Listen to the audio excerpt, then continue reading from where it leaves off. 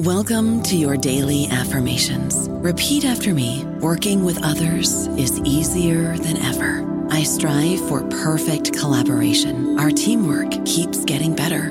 Yeah, affirmations are great, but Monday.com can really get you the teamwork you desire. Work together easily and share files, updates, data, and just about anything you want all in one platform. Affirm yes to start, or tap the banner to go to Monday.com. Isn't the point of traveling to get away from it all? To feel the best you've ever felt? Then maybe you should check out Aruba. You'll spend your time relaxing on cool, white, sandy beaches and floating in healing blue water. You'll meet locals brimming with gratitude for an island that redefines what a paradise can be. When your trip comes to an end, you won't need another vacation because you just had the vacation. That's the Aruba effect. Plan your trip at Aruba.com. This episode is brought to you by Bumble. So, you want to find someone you're compatible with, specifically someone who's ready for a serious connection, totally open to having kids in the future, is a tall, rock-climbing Libra, and loves rom-coms with vegan pizzas on Tuesdays just as much as you do. Bumble knows that you know exactly what's right for you. So whatever it is you're looking for, Bumble's features can help you find it. Date now on Bumble. Welcome to the New Books Network. Hello, everybody. This is Nathan Moore, your host on the New Books Network. Today, we will be interviewing Yaron Eliav about his new release, A Jew in the Roman Bathhouse, Cultural Interaction in the Ancient Mediterranean, out of Princeton University Press. Welcome to the show, Yaron. Thank you very much, Nathan, for having me. I'm happy to be here. And can you give your New Books Network audience a primer on your academic and personal background? Sure. Well, I'm a professor at the University of Michigan. I've been in Michigan for over 20 years. Originally, I'm from Israel. I did a lot of my training at university, at the Hebrew University in Jerusalem, my undergraduate work, some of my graduate work I did in the United States, then came to Michigan in the early 2000s via a few years in New York, and I've been here. I'm a professor of Jewish history and the Roman Mediterranean, and I teach and I research in Ann Arbor, Michigan.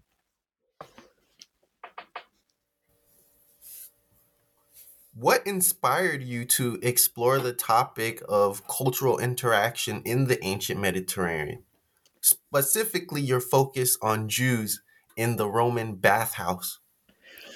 Well, cultural interaction is a sort of a big word, which kind of hides in many ways the dynamics that create life. You know, our culture defines who we are. It's a set of views and ideas and concepts and practices.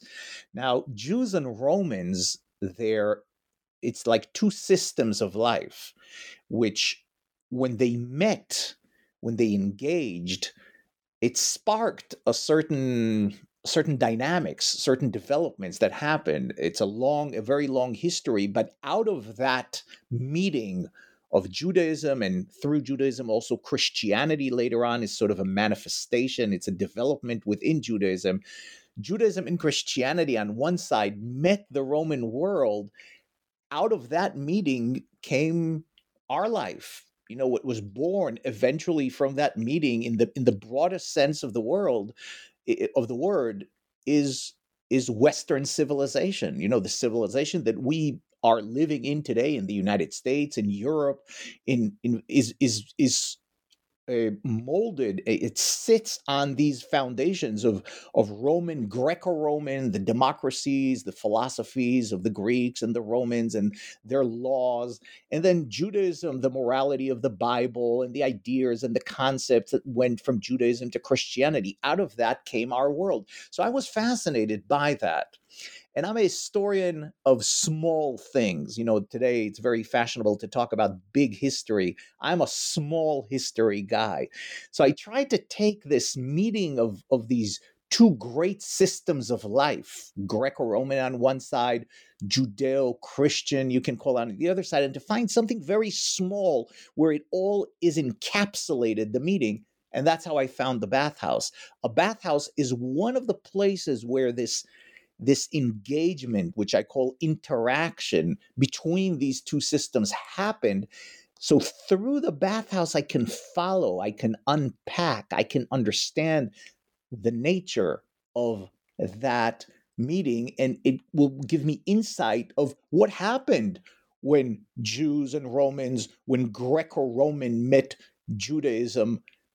How did that work?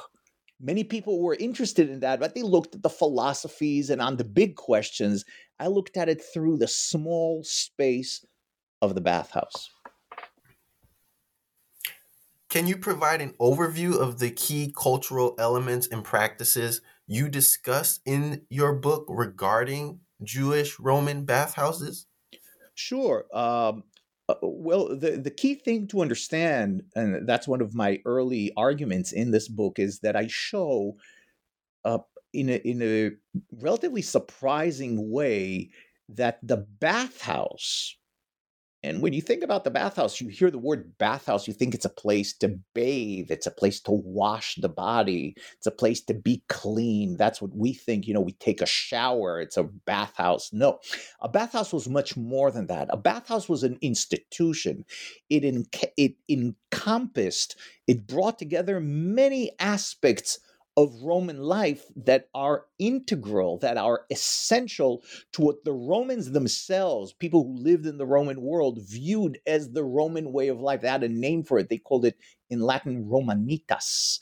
The Romanitas manifests itself in the bathhouse in various ways. It starts from the engineering of the bathhouse. Roman culture, Roman way of life was in many ways a very practical way of life, and the Romans proud themselves on their capabilities in engineering and in technology. Of course, we're talking about ancient times, and the bathhouse is sort of a miracle, an engineering miracle, because they were able to bring water.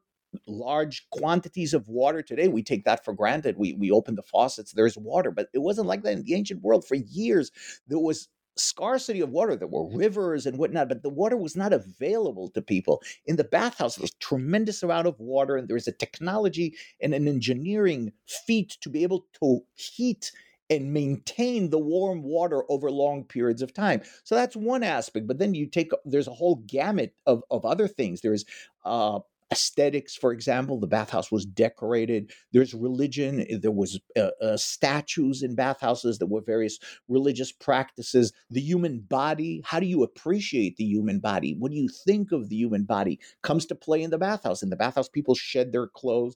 Many of them bathe completely nude, something that would seem to us relatively inappropriate. They're nudist beaches, but they're on the periphery of society. In the bathhouse, people expose their body. They love their body. There's sports in the bathhouse, is physical activity. Then there's social hierarchy in the bathhouse because everyone came to the bathhouse. So there's society and religion and aesthetics and sports and the body and engineering. You see, it's a cluster of aspects that are very important in the definition of how people in the ancient world and how we understand them today define themselves as Romans. The bathhouse was sort of an island, quote unquote, of course, an island of Roman life. And into that came the Jews, or did they? See, a lot of people felt that the Jews felt uncomfortable in the bathhouse because of that, because they were Jews. It's a different system of life, sometimes viewed as antagonist, as conflicting with the Roman way of life. I said, let's check that, because there's so many bathhouses that were found. There's so many sources about the bathhouse. The bathhouse for me is like a laboratory to check this Roman culture, which was embedded in the bathhouse, and how Jews who frequented the bathhouse on a regular basis, how they interacted together. So That's why I was leaning. That's why I chose this topic. Great. And how did you approach the research process for your book? And what sources did you find most valuable in understanding the cultural dynamics of the time? Well, the research is what we would call in academia, university researchers would call this interdisciplinary, which is, again, one of those big words that I don't like using so much. What stands behind it is that in order to study the bathhouse, as someone standing today in the 21st century looking 2,000 years back, you need different tools to work with bathhouses. Because first, and that's what appealed to me, that you need to, it's not enough to be an expert or to be able to research one group of sources. You have to be comfortable with multiple realms of the ancient world. For example, a bathhouse is a physical place. It has walls, it has dimensions, you can touch it even today. So the discipline of archaeology is very important here. And I'm an archaeologist by training. I have 2 degrees in archaeology. So I feel comfortable navigating archaeological excavations around the Mediterranean. I visited hundreds of bathhouses in order to get an understanding of how they work and to imagine them. I want people who read my book to be able to, I'm striving for the book to recreate the environment. You read the pages of the book and you feel that you're in the bathhouses, you're walking. So what did people feel? What did they see? What did they touch? Who was there? And so what? You need archaeology for that.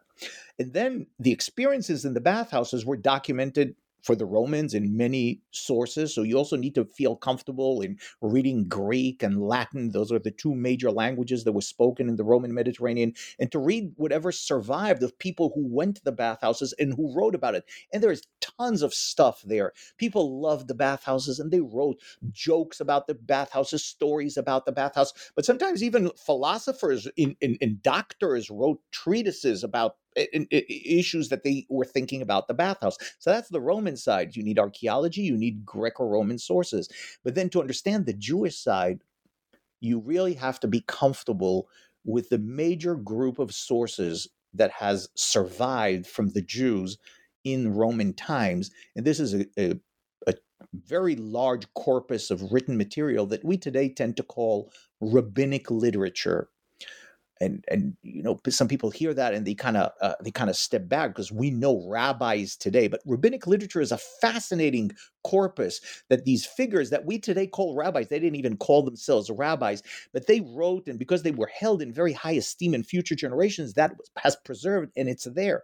And it's very interesting. People think these are religious texts, but they have a lot of stuff there. There's stories, there's poetry, there's dialogues, there's all sorts of things going on in rabbinic literature. You have to be comfortable reading and working with that because it's a different set of. A lot of rabbinic literature is written in Aramaic. Sometimes you need to know also Hebrew. It's a different group of texts, but the bathhouse is featured in rabbinic literature hundreds of times, which was a surprise to me when I started working on this. It's in rabbinic literature, the bathhouse is mentioned more than any other Roman institution. They lived in the Roman world, so they regularly refer to what they've been seeing. So Roman institutions like the theater or the hippodrome, where there were horse races, Roman temples, Roman courts. There's all sorts of institutions. More than any other institutions, the rabbis, those who wrote rabbinic literature, talk about the bathhouse. So I combine these 3 fields of study: archaeology, what we call classical studies, Greco-Roman literature in Greek and Latin, and Jewish literature, rabbinic literature in Aramaic and Hebrew. And from the 3 of them together, I recreate the world of the Jews in the bathhouse. So first, it's a fascinating story if you're interested in the ancient world, because I'm inviting you to come and visit the bathhouse with another Jew in 2,000 years ago. But through the story, you also learn what we called before the cultural dynamics, what happened when these Jews came to that place. And the story is very surprising in its conclusions. And in what ways do you think the Roman bathhouses served as a significant space for cultural exchange or an interaction among different communities? Well, I think that the bathhouse was the place where cultural interaction happened in the ancient world. And I'll tell you why. Because it is the number one place that everyone went to. And you think about it, the ancient world was much more segregated than our world today. Not because they wanted it to be like that. It wasn't mandated by anyone to happen, but it was just, people didn't travel a lot. People were very busy. They worked very hard. I'm not talking about the millionaires, the senators, or the emperors or whatnot. I'm talking about the people on the street. And then people didn't move around a lot, and you worked from very early on in the morning until you went to sleep. You took some pauses, so a lot of people didn't go to a lot of places. I'll give you an example. Say to worship at a temple. So if you were an adherent of a certain god or a goddess in the Roman world, you'd go to that temple to celebrate or whatnot. Sometimes other people would see the temple from the street, but it's not like everyone met there. Even places like the market, you'd think everyone would go to the market to buy stuff. It's really not true. Many people, if you had a slave, you'd send the slave to the market. It was a filthy place. It was a place very, so not everyone went to the market. Now, if you were a child or if you were just a married woman, you rarely went to the market. And even if you went to the market, you went specifically to buy what you wanted and you would leave. What is my point? My point is that the bathhouse is the only place that everyone went and attended on a regular basis. There were other places of entertainment, for example, theaters, or as I mentioned before, like people in the Roman world loved to go to hippodromes. They loved horse races. But again, those places didn't exist everywhere. Not every town had a theater. Of course, only big cities had. And also the theater didn't function on a regular basis. If there was some show there or whatever, you wanted to go, not everyone went. On the other hand, our sources tell us that everyone went to the bathhouse. We're talking about slaves, kids, women, married women, unmarried women, men of all strata of society. The wealthiest people, multimillionaires that you wouldn't think today, say you go to the beach, you wouldn't find celebrities going. They go to private beaches, they go to the swimming pools and whatnot. But the public bathhouse, everyone wanted to go. We have even some information that sometimes even the emperors themselves, that wasn't a frequent, but others below the emperors, senators and magistrates and wealthy people all went to the bathhouse. So it was a place that drew everyone together. And that's why it's a place so easy to study through it, the interactions between people. Now, since you had Romans there and Greeks and whatever people in the empire, wherever you are, Syrians, Arabs, Phoenicians, Egyptians, Celts, Germans, whoever it is, Jews. So the uniqueness of the Jews is that we know a whole lot about them because of this literature that survived from them. The bathhouse is an ideal place to study these interactions between people. It's, I would say, the best place if you want to look specifically at one place and really unpack the small details of culture, the best place to do that is a bathhouse. And I know that you said that you were a smaller historian, or you looked at smaller places, for example. Today, you might find Yiddish spoken in New York or a place like LA. Where did we find these bathhouses in the Roman Empire? So, for example, like what cities were popular? Sure. So here's the thing. Bathhouses were very popular. And when you want to understand their popularity, I always tell my students, take an experiment and go 2 weeks with showering only in cold water Just do it. No one would do it, or very rarely you'd find these people. Why? Because we take it for granted, the amenities that are provided by us being able to go to the shower, to the faucet in the morning, open it, and get hot water to put on our faces. We don't pay attention to it. But in the ancient world, it was extremely unique. Before the Romans, you didn't have that. The Romans developed a system to bring large quantities of water everywhere. And it was a relatively simple system with aqueducts. And once they started doing that, channeling water into cities and towns, even villages, and they had surplus of water. They had too much water. An aqueduct, you can't stop the water. It's not like faucet. That's how they started developing bathhouses, because they started thinking, hey, what can we do with all this water? The Romans were very practical. Well, we have a lot of water. Well, why don't we let people use it? But if people use it, they're very cold, the water. They're not appealing. Well, let's warm them. That's how the Romans think. And that's how they developed this system of heating large quantities of water. But once they did that, it became extremely popular. Everyone wanted it. So you're asking me what cities had bathhouses, and my answer to you, there isn't a city that didn't have bathhouses, and not even one bathhouses. Sometimes a certain city could have tens and even more. I'm not talking about the largest city in the Roman world was Rome itself. Rome had 1 million people living in it at the height of the empire, which today is not considered that big. But you think about the ancient world, that was a city that no one has ever seen before. In Rome, there were hundreds of bathhouses, and I'm not exaggerating here. We have the sources. Hundreds of bathhouses operating simultaneously in Rome at one time. 300, 400, 500 bathhouses, some of the sources say, in certain periods of time that were operating, because everyone wanted to go. It's all based on demand. Everyone wanted to have this very simple joy of life, being able to immerse your body in hot water on a regular basis. We think it's so banal, it's so basic, but that was their life. They didn't have something.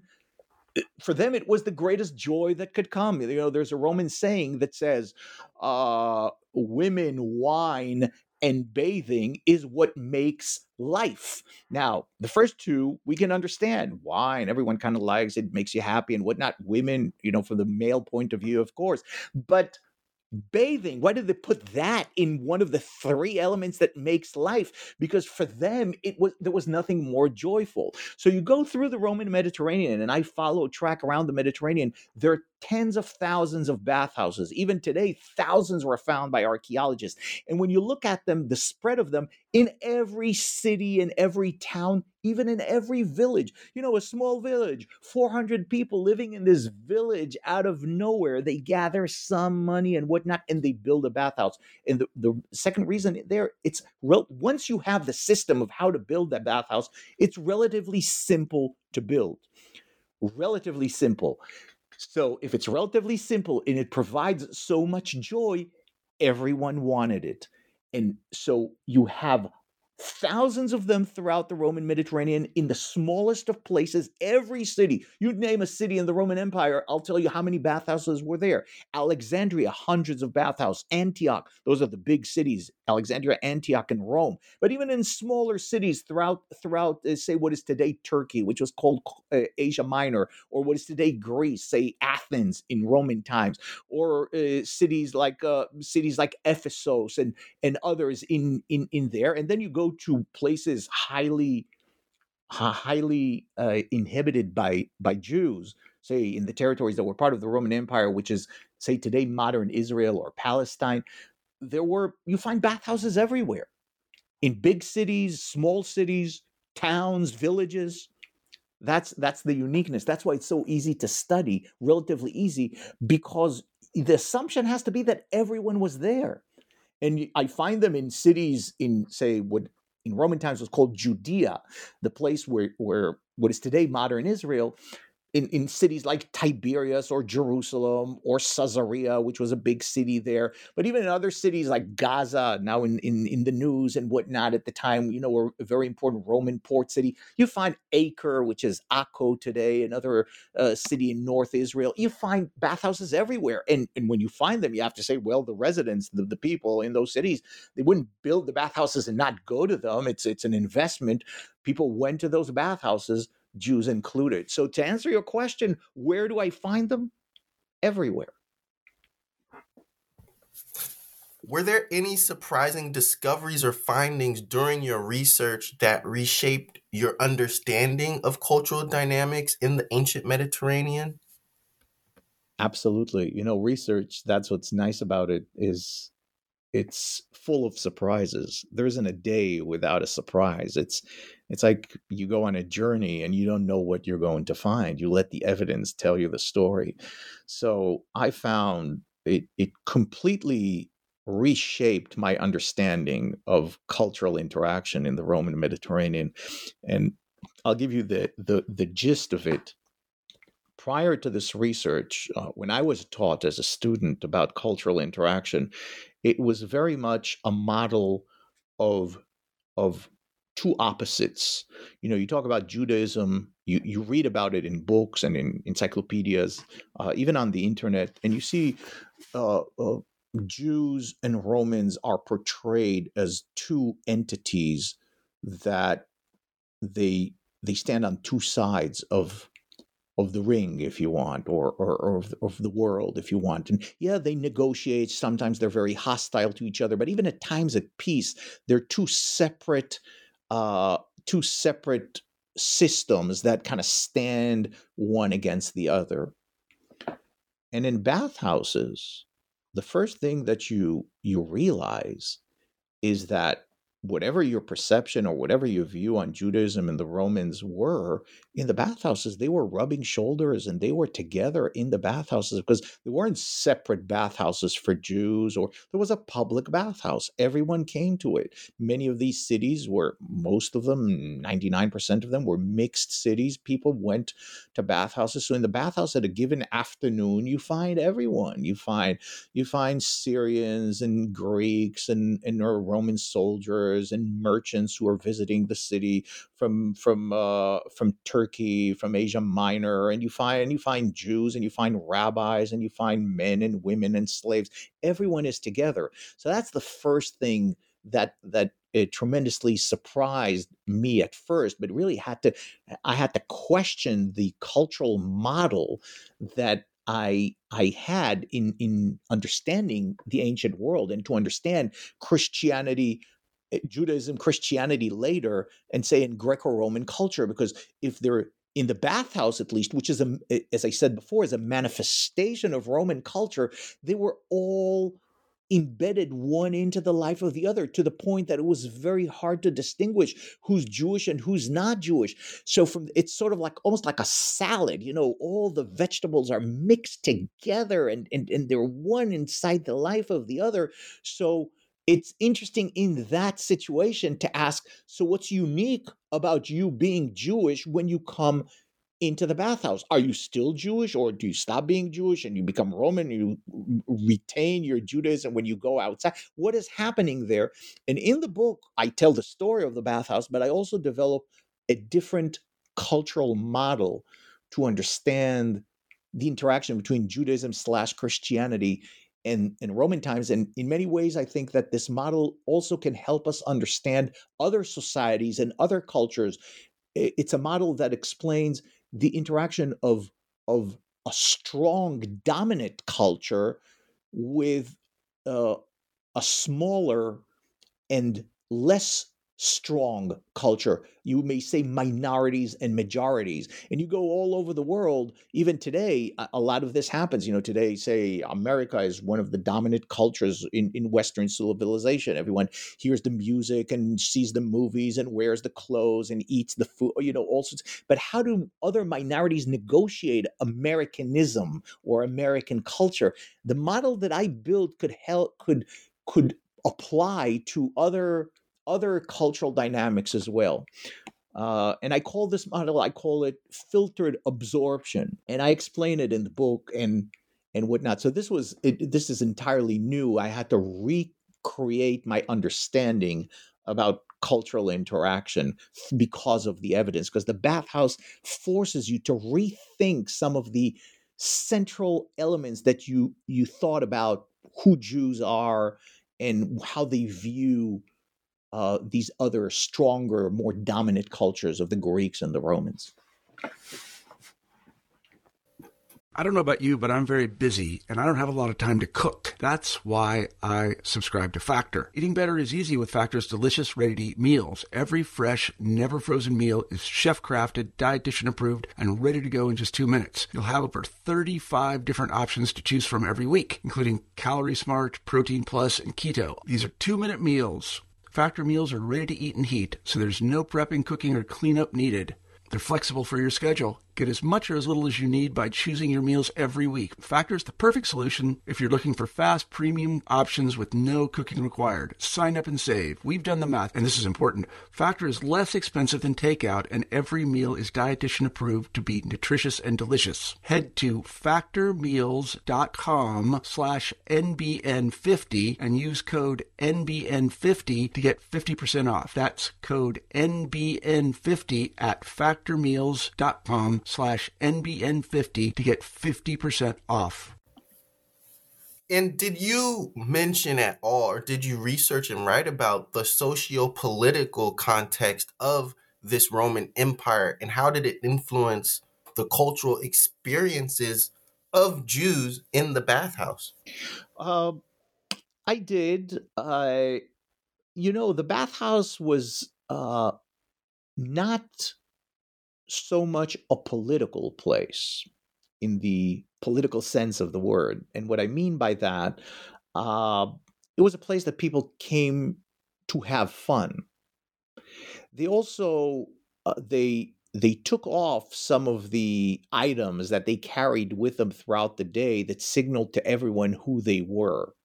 Okay, so let's take a Roman senator, okay, or say in the city of Rome, but even somewhere else, say a prestigious member of a city council who also attained citizenship of the Roman Empire. These people on the outside of the Bathhouse would be immediately recognized. They had certain symbols and tokens of even things that they wore. Roman senators wore a white toga with a purple line on it. They wanted to signal to everyone who they are by what they wore and how they walked and how they carried themselves and whatnot. All that was taken off in the Bathhouse. When you enter a bathhouse, the first room that you meet is called an apoditorium. It's a changing room. You take your clothes off, and with your clothes, you leave behind all the symbols of who you are. Similarly, Jews, so in the Bathhouse, most people are just naked or very minimally clothed at times, but at the end just exposed. So they don't have that political affiliation of who they are and what they are. They develop another language. I call it the language of bathing is relatively different. Now, there were symbols of power in the Bathhouse. Imperial. Many of the bathhouses were called after emperors, and there were statues of Roman emperors. And imperialism, that mechanism that expressed Roman power, pervaded bathhouses as well. And sometimes we find people who have strong feelings against the Roman Empire even demolishing and burning, or say hurting symbols of Roman power in the Bathhouse, like statues, for example. We don't find Jews doing that at all, but we find others doing it. So what I'm trying to say is that the interaction, things that people talked about in bathhouses, were not so much on the political level. At least the evidence doesn't reflect that. So we don't have discussions. We have some, because in the minds of people, bathhouses did register as the symbols, as the manifestations of Roman power. So if you enjoy the bathhouses, you enjoy the amenities provided by the Romans, and that is some symbolic political language that is there. And you find discussions about that among the Jews. And like many things, the Jews, they like to disagree, especially when it comes to rabbis. These are intellectual Jews, scholars of sorts, and they always love disagreeing. So when particular source talks about a few rabbis that are discussing bathhouses, and one of them says, what beautiful architectural creations this empire provided us. See the joy that we're having in the bathhouse. And another one snubs him and said, "What are you talking about? Bathhouses are full of filth or full of prostitutes or whatever." And he's kind of denigrating the Roman Empire by putting down what the others saw as one of the benefits provided by the Romans. So you have that sense, but it doesn't go beyond that into the real politics. The politics was discussed in city councils on the street. When Jews took arms against the Romans, the bathhouse was a place to enjoy yourself. And when you enjoy yourself, you're enjoying the language is language associated with that. Are we comfortable enjoying our body or we're not? How do we feel about nudity? How do we feel about Roman statues? How do we feel about the Roman hierarchy? How do we feel about the social hierarchy? I'm sorry, of people now that it's vanished, because in the bathhouse it's sort of like erased. Is that a better egalitarian world, or the world outside, which is very hierarchical and very well demarcated? Those are the kind of discussions that you have among people going to the bathhouse. And of course also the rowdy experiences of places that are suffused with nudity and sexuality, and so you have that as well. So if you're I'd say an appropriate person, and you're uncomfortable with inappropriate aspects of life, I put that in quotations, then the bathhouse is not the place for you. But if you're attracted to seeing life in its fullest, with all its colors and with all its inappropriateness, that's when you come to the bathhouse. What about other figures of Roman authority? Was there conflict or collaboration within these communities? I would say both. The hierarchy in the Roman world was as such that many of the citizens of the Roman world were not engaging with figures of power on a daily basis.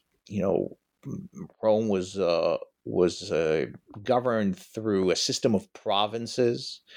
At the head of the province, there was usually a Roman official, a governor of sorts, as we would call it, and that governor had a relatively small group of people that helped him run the system. But a province could be made of tens of cities and hundreds of villages and whatnot, and tens of thousands of people lived there. They didn't encounter the governor. Sometimes they haven't seen him even one time in their life, or maybe they'd see him once a year when he made his circles. To sit. The governor sat at the highest court, and his court moved from city to city and whatnot. So what you basically saw on a regular basis, you saw manifestation of Romanitas. For example, in statues, statues of Roman emperors, statues of Roman gods and goddesses. Those are some of the stuff that you'd see. And you would see your local bureaucracy. Those would be city councilors that every city had. These are the kind of people that represented authority. And those were met. So if you had problems with the taxes that the city collected, or you had problems with other laws and whatnot, you would not run to the Roman governor who sat at wherever. You'd go to the officials that you meet in the bathhouses. And that we find a lot. We find this talk about stuff, but it's on the local level. That's why I call it small history. So you're seeing it from the viewpoint of the person on the street. And that's what's nice about it. So you're not getting the official tone or portrayal of society and imperialism. You get the bolts and nuts of regular people and how they lived their life in the Roman world. Do you mention religion in your book? Yes, of course. And the first thing to know about this is that when you talk about religion, the English word religion is actually a Latin word religio. It was very there, but religion functioned very differently in ancient times than it is today, for the simple fact that they didn't know what we would call secularism. There weren't secular people in the ancient world. Everyone was religious, not religious like they are today, because it's not like it's before Christianity took over and kind of spread a different style of religion, which also led to secularism eventually, because people who rejected Christianity and whatnot. So religion was a system of uh, relating to the world and interacting with the world. This is the pre-modern age. It was a very hard world to live in, and people needed gods to help them go around. And they had all these what we would call metaphysical beings. So it's a system that of powers that are not physical, that are not, you can't quantify them, you cannot see them, they're not tangible. They have tangible manifestations like in statues for Greeks and Romans, but so it's everywhere. It's everywhere. And you walk in a Roman city, and bathhouses are the same from that point of view, and you meet statements, or you meet articulations or manifestations of religion on every step of the way. You meet statues, you meet altars, you meet processions, you meet songs, you meet even simple activities that we today would think would be religious, because these activities are trying to solicit the metaphysical powers to assist them and to protect them and to engage them and whatnot. So you'd find that every step of the way. There wasn't a separation of religion and state, or religion and life, and there wasn't an alternative to what we would call religion. It consumed your life. It gave you the tools to live, the templates to define the world, good thing, bad thing, the gods are helping, are not helping, and so forth and so on. So it's very interesting, because the Jews had a very unique religious system. They believed in this God called the God of Israel, and they weren't in many ways part of the general religious landscape of the Roman Mediterranean. But it's very interesting, because they didn't go, for example, to Roman temples. You would rarely see a Jew entering a Roman temple, but in bathhouses, everyone was there, and they encountered Roman statues. And some of the greatest texts in rabbinic literature is when a Jew, and that's why I call the title of the book, "A Jew in the Roman Bathhouse," is based on a passage, on a story in rabbinic literature of this very important rabbinic figure, a scholar by the name of Gamaliel, who comes to the bathhouse, and he stands in front of a statue of the Roman goddess Venus, which, since they're living in the East, they're speaking Greek, they're calling it Aphrodite. And he sees her there, and there's another bather there that engages him in questions. He's a Greek philosopher, and he recognizes him and says, "Gamaliel, what are you doing in front of this goddess?" Now, you have to understand, and the text says he's standing buck naked in front of it. And indeed, the chapter that deals with this in the book is called "The Naked Rabbi and the Beautiful Goddess."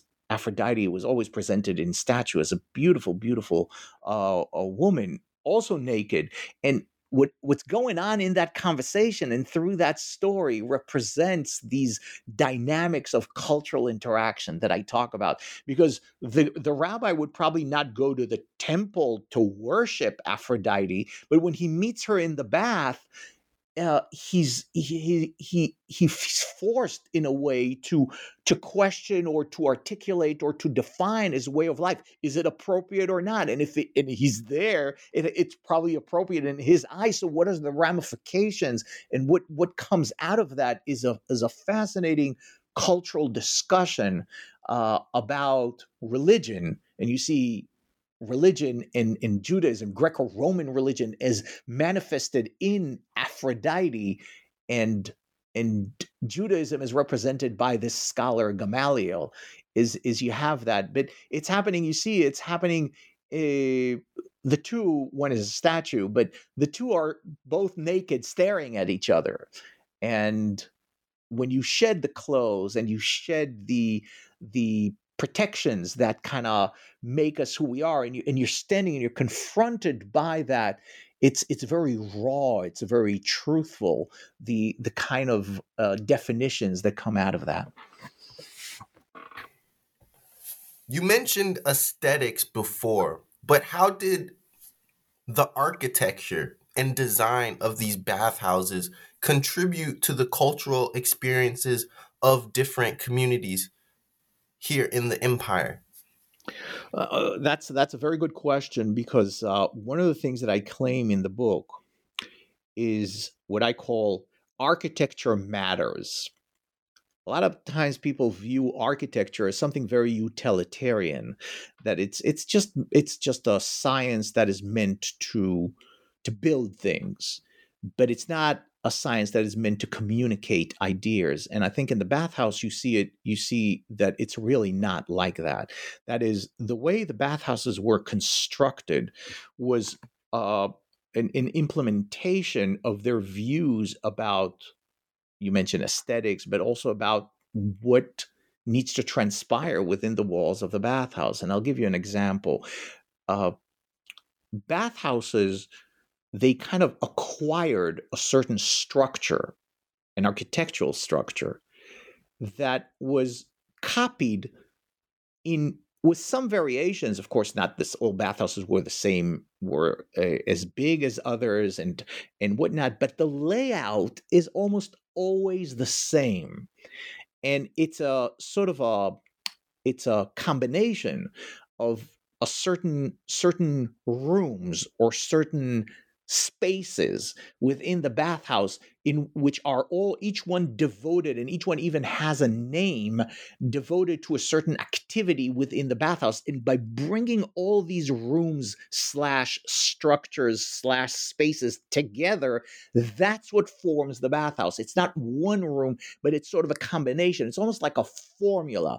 There is a formula, an architectural formula, that you take that formula and you implement it, you give it to the builders, and they build a bathhouse. But the formula also represents ideas. It's not only about how to create the building, it's how to articulate the certain concepts and ideas that the bathhouse includes. And I'll explain that in right now. So what are the main features in the bathhouse? Well, it's a set of rooms and set of spaces. Bathhouses have, as I said already before, most bathhouses, once you enter the place, right after a small assembly hall at the beginning, the first room that you meet is a changing room. And that's very important. The fact that they put the changing room right at first means that the expectation is that people shed their clothes off. They take their clothes off when they enter the bathhouse. The bathhouse is not a place to be with clothes. And indeed, we find many sources that document that. And some people that left their clothes on, or part of their clothes, were being questioned or laughed at, or it seemed peculiar, because it was a place you put the changing room, which has a name. It's called the apoditorium. You put that right up front. And from there, you would think, all right, well, I take my clothes off, I jump into the water. That's not true. The second space is an open space. It's called a palestra, and it's an open courtyard that usually most of the bathhouse had a floor made of stones or mosaics. The palestra had sand in it because it was an outdoor, a relatively large outdoor space for physical activities, which tells you that the people spend a lot of time in the bathhouse, and one of the first things that they wanted to do is develop a sweat. They would go and work out at the palestra. There were all sorts of games. The Romans loved to wrestle. We're not talking professional wrestling. We're just talking as a sport, as an activity. And that's why the floor there was made out of sand. So they developed a sweat. They got dirty with the sand and whatnot. And then they started going into a series of rooms with different temperatures of the water. There's the cold room, the frigidarium. There's a room that the water becomes a little hot. And there's the very hot room. It's called the caldarium. These are Latin words that mean caldarium, frigidarium. You hear the word refrigerator. That's the word cold. It's a room that serves cold water. And you don't bathe in one type of water. There's a cycle. It's a process. It's almost like a procession. It's almost like a ritual that you go from one type of water to another. Then there's rooms on the side also for sauna. There are rooms to apply olive oil on yourself, which was sort of their skin treatment that they did. There are also places to buy food. There are other places. Now, not every bathhouse had all of these rooms, but the cluster, the nucleus of the bathhouse, in most places looks the same. And this tells you it's almost like a shared language. You see, if they build bathhouses in pretty much the same way throughout the Roman Mediterranean, this is a world in which 50 million lived in, and they went into that room. It's sort of like a shared experience. They're all tied in this way of life. That's why bathhouses are the architecture of bathhouses, as you asked, is a representation of Romanitas, of the Roman way of life. And that's what's so nice about it. The architecture here is sort of like a magnet that brings you, sucks you into the Roman way of life. And if I'm able to enter that system with a Jew and look at it through the eyes of the Jew, through the words and the ideas and the stories that these Jews left for us in rabbinic literature, I'm able to trace down and to follow how they interacted with Romanitas. So Judaism, Judaios as they called it, and Romanitas through the bathhouse, or balneon as it usually is called in Roman times. From the verb to bathe, of course, balneon, a place where you bathe. Can you elaborate more on the chronology that you used when it relates to bathhouses? So let's think about the daily life and routines, but also the larger cultural shifts that are happening throughout the empire's history and these bathhouses.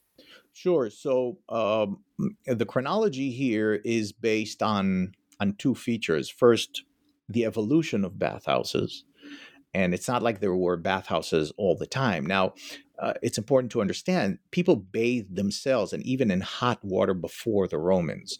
Before Roman bathhouses, we find, say, in Greek culture, that Greek way of life that kind of came before the Romans took power over the Roman Mediterranean, there were places that were used for bathing, but it was a very different kind of bathing. It wasn't for everyone, and they didn't have a way to bring these large quantities of water and to heat them on a massive scale and whatnot. So it's a different way. When we're talking about the bathhouse, we're talking about that specific Roman institution, and that institution evolved it's actually really hard to pinpoint where was the first bathhouse and who invented it and whatnot. Scholars disagree about that forever.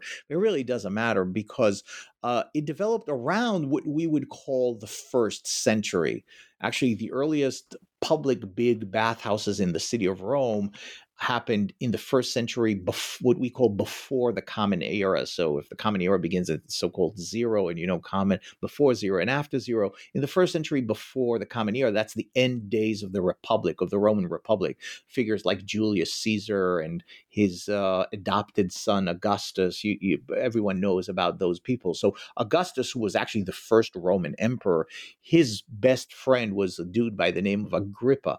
And Agrippa, he's documented as building one of the first imperial bathhouses. These were the great bathhouses in the city of Rome. There were bathhouses, public bathhouses already before that in the 1st century.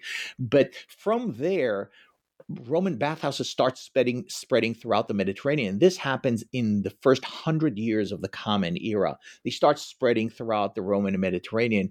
And in the 2nd century, the century that begins around the year 100, so we're talking about emperors like Trajan and Hadrian, bathhouses start spreading out throughout the Roman world altogether. So that's where the period begins. Now, bathing in the Roman style will continue deep into the Middle Ages. And, once the Arabs, for example, conquered some of the Roman world in the East, they adopted Roman bathhouses and they developed it as an Arabic bathhouse, what we would call today the hammam, that people can still see if they go to the Middle East or to Turkey and whatnot. It all is influenced by these Roman bathing facilities, just because it was so great to immerse yourself in hot water.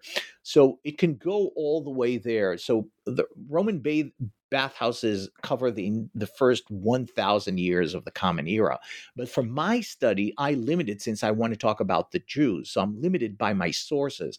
And the great sources about the Jews are these rabbinic sources.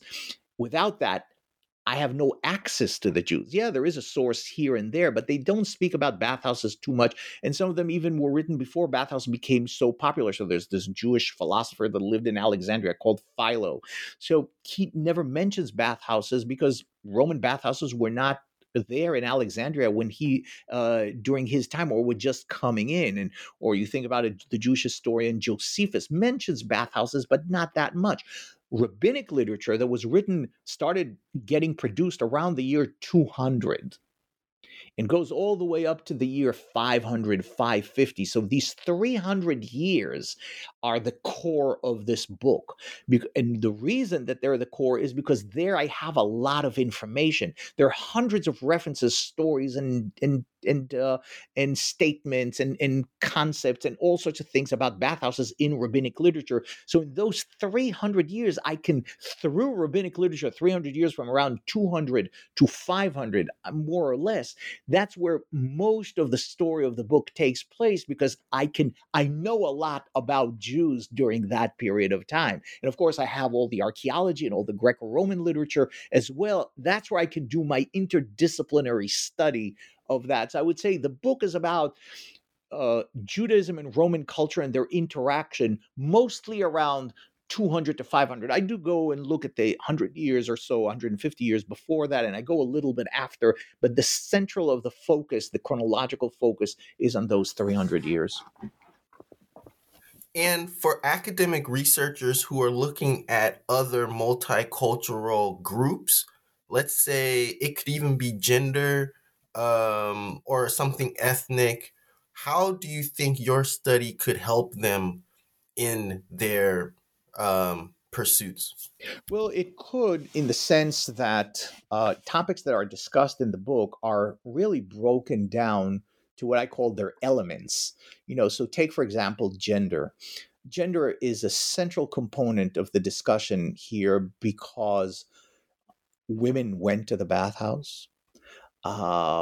They bathed with men, and most of them were also exposed. So the questions regarding gender, or regarding what does it mean to be a woman, what are the relationships between men and women, they're all very bare. And that's why I said the book was sometimes even a little rough in that I have a full chapter dealing with nudity and sex in the bathhouse, and a lot of that happened, but the book is not, in that sense, is not focused on that, but uses these life experiences in order to study, again, the interaction between Jews and the Roman world. However, scholars from other fields, say scholars who are interested in gender, or they're scholars of women's studies, for example, who are pursuing just understanding how the concept of a female, what did it mean to be a woman in the Roman world? In many ways, even people who want to understand what it means to be a woman in the Middle Ages, or what does it mean to be a woman today, or even people that are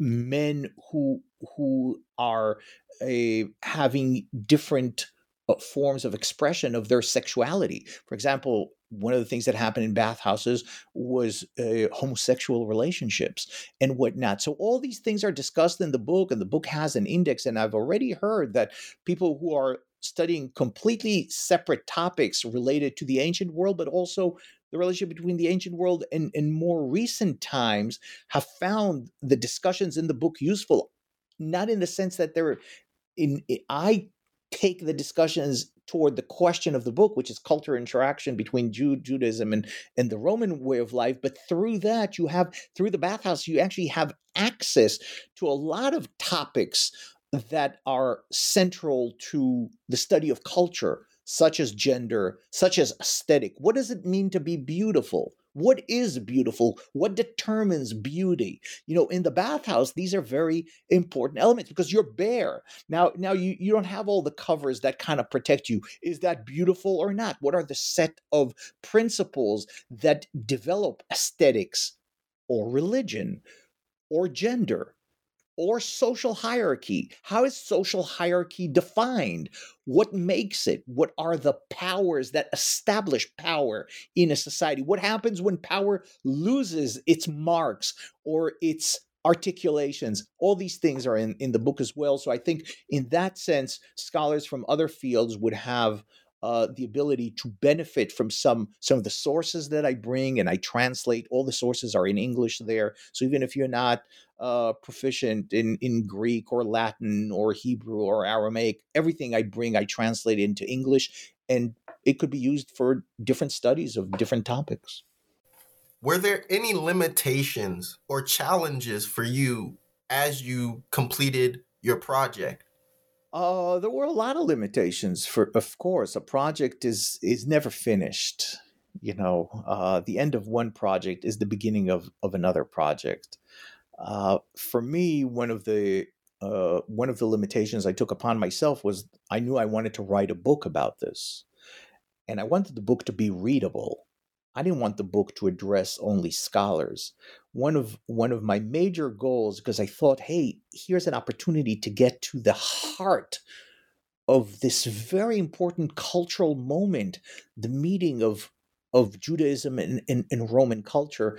I wanted to write it in a language that would bring a lot of people into it. I didn't want it to be cataloged as a book in an academic library. I wanted to be in a public library, and I wanted anyone who's interested in nonfiction, has nonfiction interest, either in if say these are people who are attracted to the Roman world, or they're just attracted to understanding culture and would be able to read and be able to enjoy the book. So that's one of the first limitations. It's the limitation of presentation. I presented the material as a story. It's a story. It's an invitation to come with me to the bathhouses. And my challenge was always to break down at times rather complex conceptions and whatnot into a language and into a presentation that would be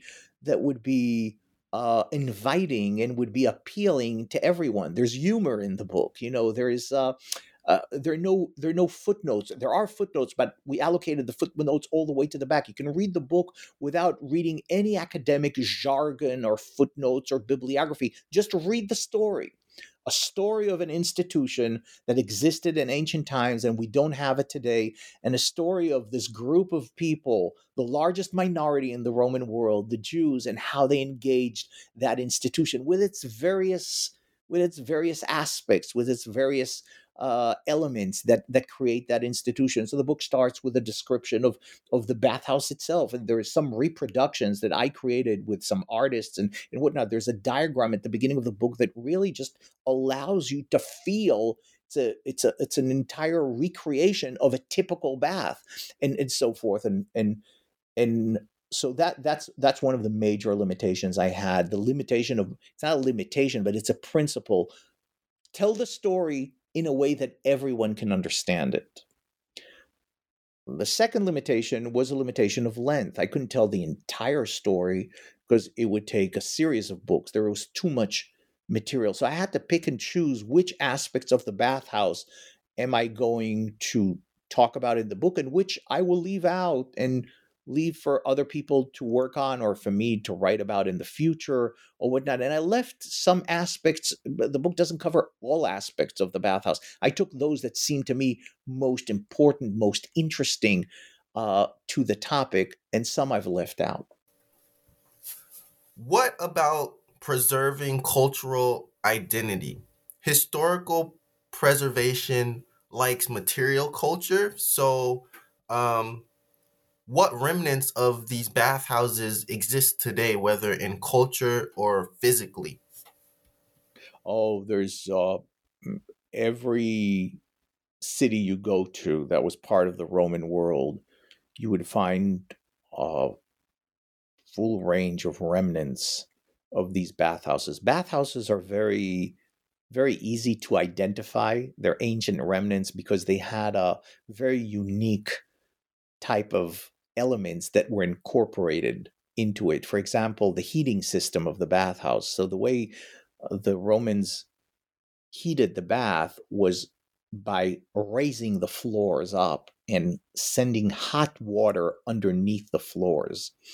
Uh, that so they heated the water in a certain place under fire, and then pipes would lead the water into these pools. But water, even when it's burning hot, it gets cooled off very, very fast. Anyone who took went into a bath today, a modern bath, that. Say you went to your jacuzzi, you put a hot water, they kind of tends to cool off. So the system of heating, sending heat underneath the floors, was meant to keep the water hot for a long period of time. That system is called, they use the Greek term hypocaust, which is a Greek word that means to heat from underneath.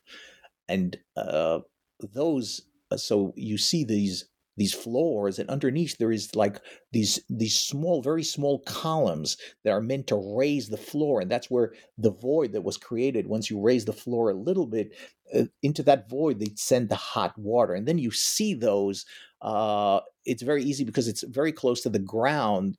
Everyone who studies archaeology will tell you the remnants that are found, usually buildings, are broken down, and walls and roofs, they all crumble over years, but everything around the floor stays. That's why mosaic floors have remained and survived from ancient times, and that's why bathhouses and their heating systems are there. So it's very easy to identify them.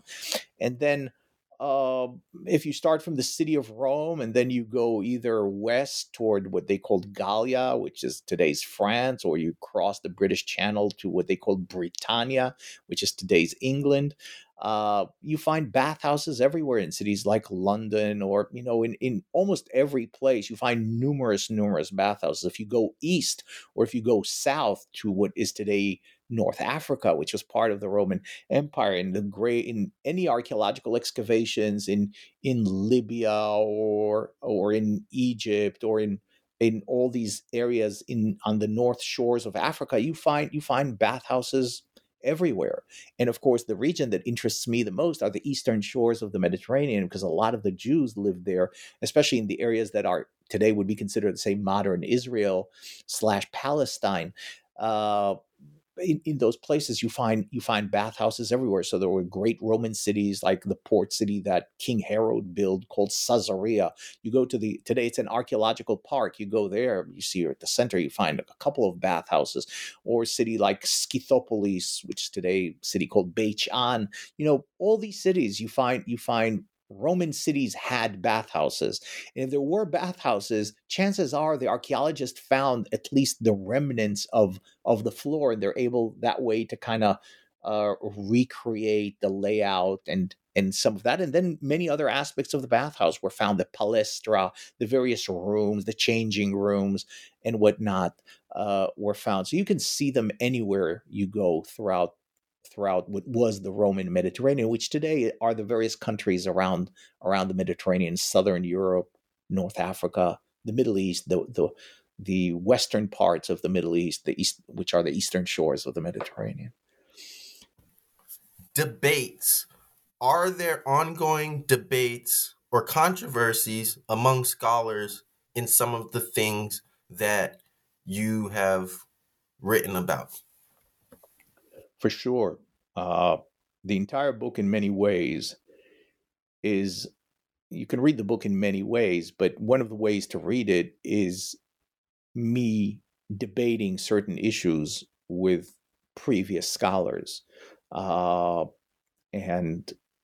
the book is in many ways a counter statement towards the way scholars understood Judaism in its relationship to Roman culture, and also the way they understood Jews and bathhouses. So there was a common view among scholars going all the way back to the 19th century, scholars who studied ancient Judaism, who believed that Jews not only disliked bathhouses and saw the bathhouse as sort of an antithesis to their way of life, but they also refrained from attending bathhouses, let alone building bathhouses. And there are views of scholars, and I bring those and I discuss it with them and I debate them, and I present an alternative view. But not only about that, the fact that if you think of say you were Jewish and you're listening to this podcast, and you have to imagine, say you're a rabbi, a great rabbi today, going to a beach of nudists. It would be inconceivable for you. And that's why many scholars, since they applied the way they view Judaism today and the way they envision rabbis today to the ancient world, they say, well, the ancient rabbis were somewhat like our rabbis, with beards and whatever, and black clothes, and hats and whatnot. And even if they didn't have those features, at least the mindset was the same mindset. They couldn't view rabbis coming to a place suffused with nudity and with sexuality and whatnot. So a lot of the views of modern scholars were viewing Jews as not part of the bathhouse culture. So the book is constantly in debate and in disagreement with those scholars, proving some of them wrong, but also presenting an alternative of how to rethink about the nature of Judaism, what is a rabbi, and so forth. So in that sense, it's some people describe the book as provocative in the sense that it kind of presents a thesis that doesn't follow in the footsteps of many of the traditional views among scholars about what it meant to be a Jew, what it meant to be a rabbi, and what was the nature of the interaction of Judaism in general with Greco-Roman culture. Looking beyond the specific focus of your book, how do you envision future research expanding on the topic of cultural interaction in the ancient Mediterranean? What gaps do you see in current scholarship that will affect the future? Well, I think one of the major challenges of people who study the Roman Mediterranean in general is the question of the sources and the availability of the sources. You see, scholars are prisoners of their sources. We are limited. We can't go beyond what our sources offer. And that presents a major challenge and problem to scholarship, one of which my book deals with, namely that a lot of the material that we have, the written material in particular, represents a very limited stratum of society. Most of Greco-Roman sources, for example, were written by the upper echelons of society, by writers and authors. Not everyone knew how to. If you became an author, you're already associated with the really upper ranks of the Roman world. Some were scribes or historians or senators or emperors themselves or philosophers and whatnot. It is very rare that we have what I call literature of the periphery. Think about it. The Roman world was a multicultural and multi-ethnic world.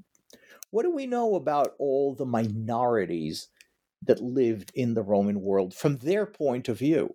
Not what the Romans wrote about them. Let's talk about Syrians and Egyptians and Arabs and Phoenicians and whatever groups lived. I'm focusing on the Roman East for now, but it could be the same thing on the Roman West. What do we know about the Celts or the Germans and whatnot? So yeah, we know about the Germans, but we know what Julius Caesar wrote about them or what Tacitus wrote about them. So a lot of the views of one of the challenges for future generations would be to recreate the multi-layered society and culture of the ancient world. And we, in the past century or so, we're pretty much limited to either looking at emperors and upper ranks or looking at others, but through the lenses, that is, through the writings of those who wrote about them, which were those upper ranks. Now, my book is unique in that sense, is that I study the Roman world, but with rabbinic literature, I I am able to recreate the voices of a group that lived really very much on the outskirts of the Roman world. They live in this eastern province of Judea, far away from Rome, far away from the center. Most of them never been in Rome or even close to it. But we have a very rich articulation in this literature of who they are, and what they're doing, and so forth. It's a huge opportunity that rarely happens, that you have a reservoir, you have a line of communication with people on the periphery of the Roman world. And I think, I would hope, I call for it in the book, that more topics and more people who are studying the Roman world would use rabbinic literature. Rabbinic literature is a reservoir. This is a huge corpus. There's some 40 books. We're talking about thousands and thousands of folio pages that discuss almost every aspect of life. I focused only on bathhouses, but there is a call in this book, it's a sample of how rich this literature is and how useful it could be to study Roman life, mainly because it provides you access to voices that are usually not heard in the traditional sources that study the Roman world. The problem for scholars, for colleagues of mine who study the Roman world, is a language barrier. They have to train themselves in rabbinics. But I think it's called for. I think that every scholar who's interested in the Roman world, or graduate student who are looking, you could repeat what people have said. Mostly the story of the traditional sources, for the most part, has been exhausted. We've been studying it now for 200 years, almost all the way back to the Renaissance. It's the same corpus of sources, classical sources. And here I'm bringing up a potential of a different group of sources, and I'm showing people, hey, look, it's very rich. There's a lot of potential in terms of doing it. And I would like to see rabbinic literature incorporated into the curriculum of people, of students who are training, and students who are interested, even just people on the street who are people in society who are interested in ancient times. Pay attention to rabbinic literature is one of the things that the book is saying, and I hope that would have an impact on the future, because once you see the potential, it may kind of trigger you to say, that's very interesting. So I'm studying something entirely different. I'm studying economics of Roman times. I'm studying the army, the Roman army. You know how many references are there to the Roman army in rabbinic literature? You can't imagine.